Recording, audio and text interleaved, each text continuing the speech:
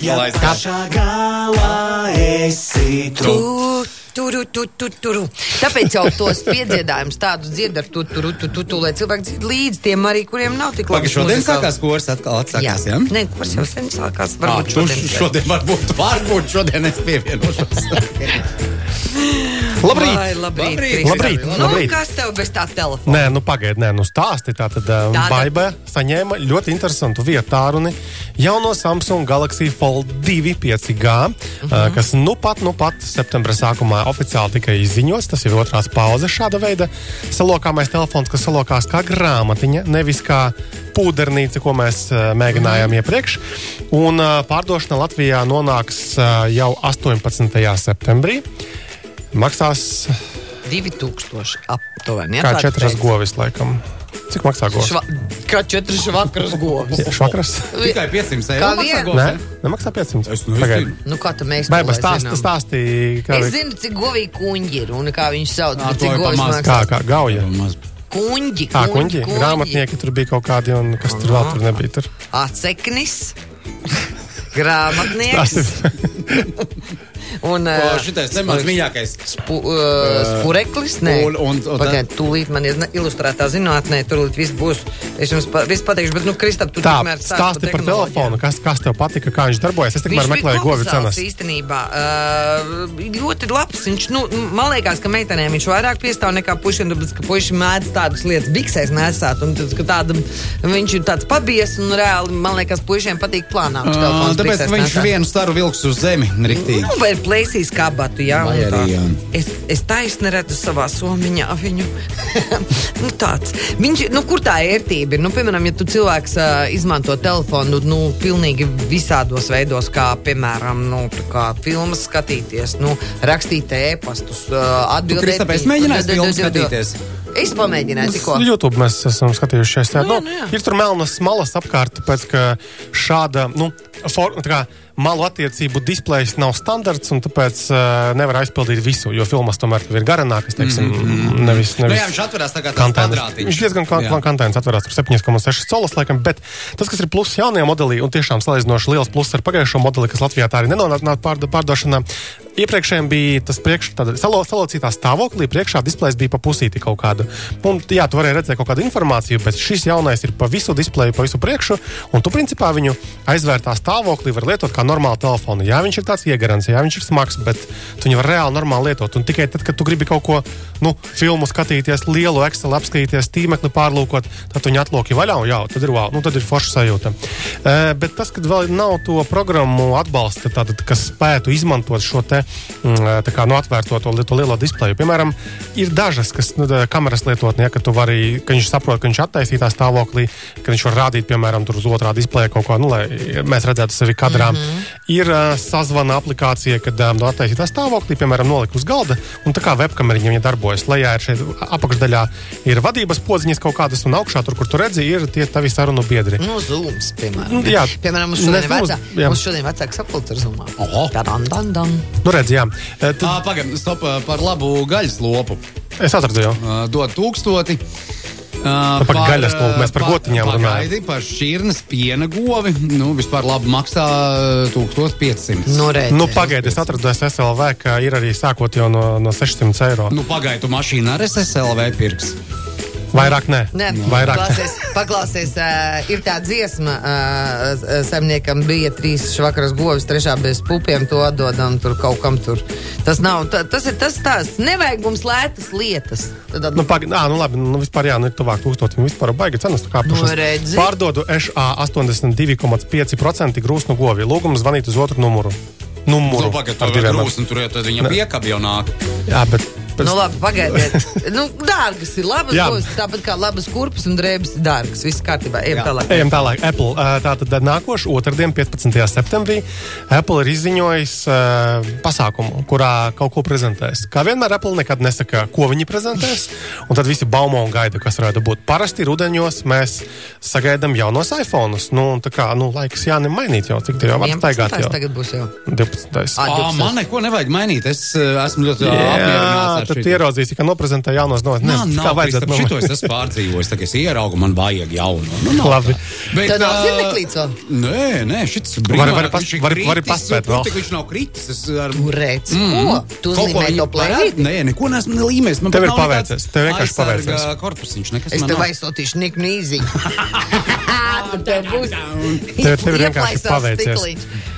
Bet tātad jaunie iPhone visdrīzāk nav gaidāmi 15. septembrī, tāpēc, ka ir diezgan daudz baumu, kas liecina par to, ka telefoni būs oktobrī, jo atkal Covid un visu pārējo apstākļu dēļ viņiem ir aizkavējusies kaut kāda ražošana vai kaut kādas lietas.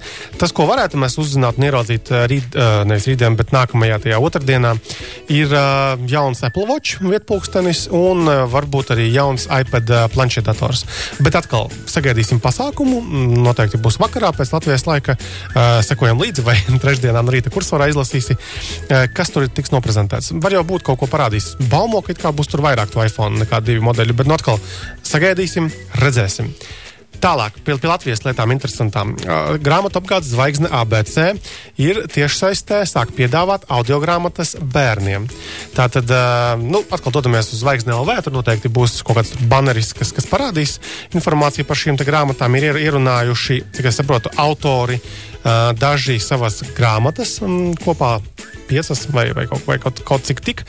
Un tad tu vari tās iegādāties no Zvaigzne LV mājaslapas, un pēc tam tālāk tu viņas varēsi klausīties no tādas platformas kā māconis.zvaigzne.lv, kur jau šajā platformā ir pieejami arī citi digitālie mācību materiāli, ko Zvaigzne piedāvā jau kādu labu laiku. Audio viņiem, jo es tev iegāju paskatīties, kur e-grāmatas ir vesela kaudze. Bet, jā, pirmie 5 darbi, tātad Evijas Gulbes, Koko un Riko.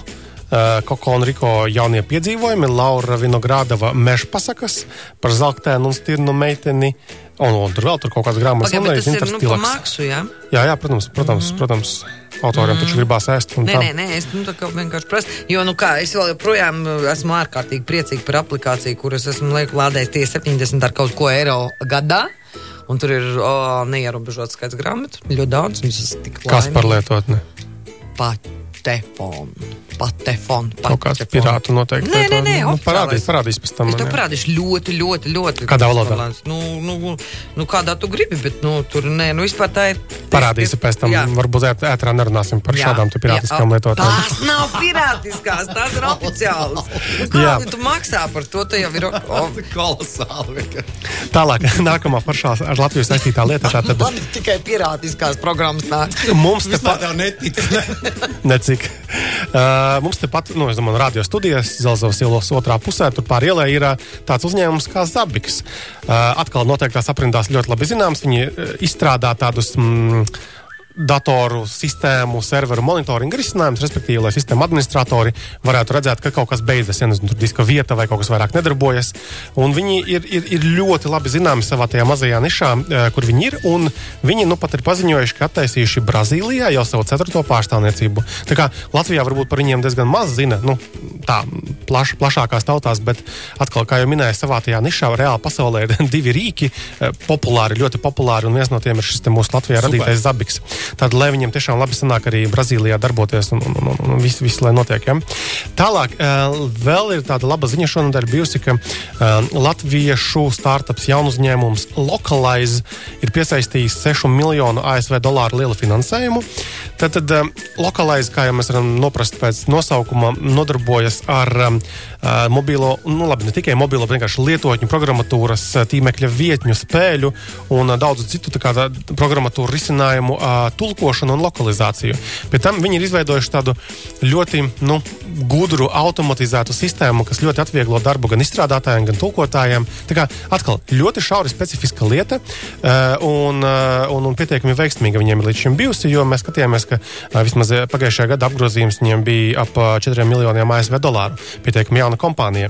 Te gan atkal jāņem vērā, ka šī uzņēmuma startupa dibinātāji ir jau pieredzējuši cilvēki, un vismaz viens no viņiem bija Adnaklasņikus vai no aizsācis, vai kopā ar kaut kādiem aizsācis. Tā ka atkal viņi ir strādājuši kaut kādā savā jomā, es pieņemu, ka arī labi nodrošinājuši sev dzīvei.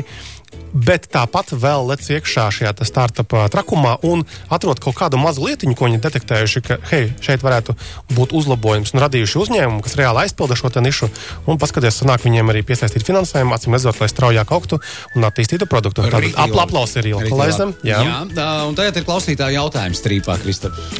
Ķeramies klāt? Jā, ķeramies klāt. Tā. Jautājums par iPhone, vai tā ir, ka telefons atpazīst lādētāju, kas nav oriģināls un nelādē telefonu bateriju? Jā, es varētu teikt, ka jā, tā ir. Zin kā, mūsdienās tie lādētāji patiesībā ir ļoti sarežģītas ierīces, tur principā mazi datoriņi, un ja mēs izmantojam kaut kādus nestandarta lādētājus, tad var būt problēmas ar ātrāku uzlādi. Ļoti retos gadījumos mēdz būt situācijas, kad nelādē, bet... Tas nav nemaz tik retos, gadījumos. Man nav gadījies. Latgalītē pirts, tas ir pirts normāli pie kārtīga uzņēmuma, kas mums nodarbojas ar tādu tālruņu visādu lietu tirdzniecību un tā. Nebija oriģinālais iPhone lādētājs, bet viņš pēc kaut kāda brīža met erors ārā. Viņš arī rakstīja, ka šis nav oriģināli, apmēram. Viņš nekad nav lādējies, vai viņš pēc tam sāka nelādēties? Tur ir tā. Viņš nelādē, un tu visu laiku raujārās praudiekšā, un tad viņš kaut kā tu viņu apmāni. Tad viņš atkal palādē. Es teiktu, ka šajā gadījumā tas kaut kāds kontaktu jautājums, varbūt kaut kas ir aizčakrējies. Tas ir bijis ar vairākiem lādētājiem. Ja viņš nevarētu darboties vispār, tad viņš nekad nelādētu. Bet ja ir tā, ka sanāk vēnes... Bet iPhone izmet paziņojumu, ka viņš neatbalsta šo konkrēto ierīci. Bet jā, tad īsti atbilde ir tāda, ka jā, ir pietiekami sarežģīta lieta. Mūsdienās tie lādētāji pamatā tāpēc, ka ir jānodrošina tā ātrā uzlāde, un tur ir dažādu elektrības raksturlielumu sakritībai ir jābūt. Bet pa lielam, ja mēs pērkam tomēr lādētājus, kas ir, tur normāliem zīmoliem, Samsung vai Huawei vai kādus, tad būtu jādarbojas arī iPhone'iem, ja to normālais arī vats, tas, kas var savienot viņus. Klausies, bet uz plācenīšu lādējās tīri labi. Bezvadu lādēšana atkal, ja mums ir tas QI, jeb QI standarts, tad tur es vēl neesmu redzējis lādētājus, kura nelādētos. Dažkārt mēdz būt, ka nenormāli lēni, kā nāve lādējas tas iPhones, bet kopumā lādējas. Bet, protams, vienmēr labāk un drošāk izvēlēties oriģinālos šos te lādētājus un kabeļus un vadus. Jā, īstenībā mans bērns uz Samsung placenīšu lādē savu iPhone, tā kā prieks. Nekāda vaina nav. Jā, tur viss notiek, ja? Tā, ja šodien meklē jaunu telefonu, vai ir vērts iespringt uz 5G atbalstu jaunajā telefonā? Nē, godīgi atbildi ir īsti nē, tāpēc, ka atkal no otras puses skaties, arvien vairāk telefonu jau ir ar šo 5G atbalstu, un tomēr, ja tu telefonu plāno izmantot dažus gadus vēl uz priekšu, tad kādreiz jau tā lieta būs aktuāla, bet, pagājušā gada otrajā pusē operatori sāka tā kā aktīvi kašāties, jo mums tur būs 5G, mums tur būs labi kaut kas. Sacentās, kurš pirmais palaidīs. Protams, jā, un tagad visi pieklusuši. Visdrīzāk viņi attīsta tos tīklus, pamatā gan skatās, gan jau uz biznesa pielietojumiem visādiem, bet īsti lielas jēgas praktiskas Latvijā vēl nav. Tālāk. Par Huawei nākotnes sakarā ar Google, piemēram, P40 Huawei vairs nav pieejams Google Play un tā tālāk, vai tas skars P30 Pro un tā tālāk? Bija tā, ka P40 sērija tad jau nav pieejami šie servisi, un tur jāizmanto Huawei apgalerija, tātad lietotņu veikals, kas ir tukšs, bet palielinās tur tas lietotņu skaits noderīgo, kas attiecās uz iepriekšējām sērijām, tos starp P30, tad tur principā būtu vēl kādu laiku jādarbojas. Es šobrīd nepirktu jaunu arī P30, tieši neskaidrās nākotnes dēļ, bet principā šobrīd būtu vēl jādarbojas visiem tiem Google servisiem. Ja viņi tur iebūvēti ir iekšā telefonā, un viņi ir iebūvēti, tad viņus tā vienkārši tur neatņems. Problēmas ir ar P40 sēriju. Par tiem iPhone vadiem daudz piekrīt manam stāstam. Kur jūs tos vadus dabūjat? Šeit, piemēram, Evalutā pirks. Evalats. Veikalā. 2 nedēļas palādē, vairāk nelādē. Es pirku Trodeks. Jā, Trodeks saucās veikals.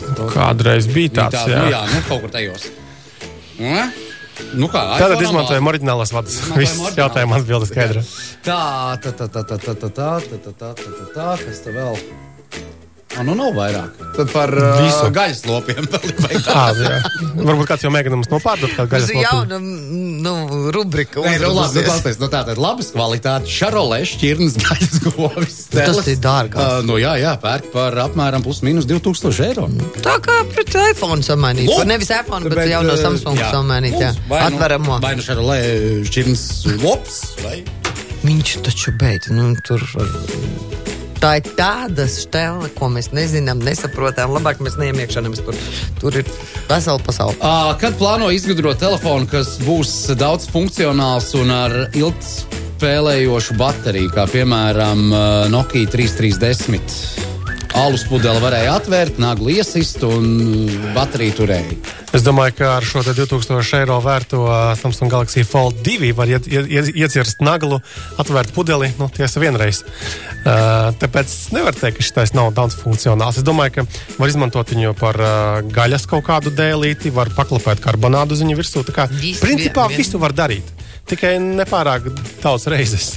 Jautājums vēl, vai Z Fold telefona ekrāns ir tāds pats plastikāta kā Z Flipam? Jā. Kaut kas ļoti līdzīgs. Tāds mīkstans, lai varētu locīties. Tad, kad izslēgt tā stāvoklī, tu redzi to locījuma vietu diezgan labi, bet tad, kad ir ieslēgts, tad nav tik traki. Nē, nav. Es biju domājies, ka būs tā kā... ļoti līdzīgi kā tam savā tajā... Tagad tu tur stāstīji, es domāju, tā kā būs tāds riktīgi eņģīti vēl redzam, nav tik traki, tad, kad ieslēdz, vispār nekāda vaina nav. Tas tāpat kā zirneklīt, ieslēdz un neredz.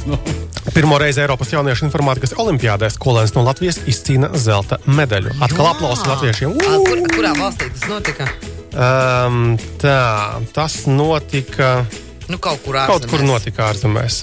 Vai arī, man liekas, vispār tiešsaistē bija. Attālināt vai kaut kā. Sākotnēji tika plānots, ka tā informātikas olimpiāda norisināsies Gruzijas galvaspilsētā Tbilisī, taču pandēmijas ierobežojuma dēļ tā tika pārcelta uz norisi tiešsaistē. Tātad vai mūsu ir labi informātiķi, vai arī vienkārši māk atrisināt jautājumu.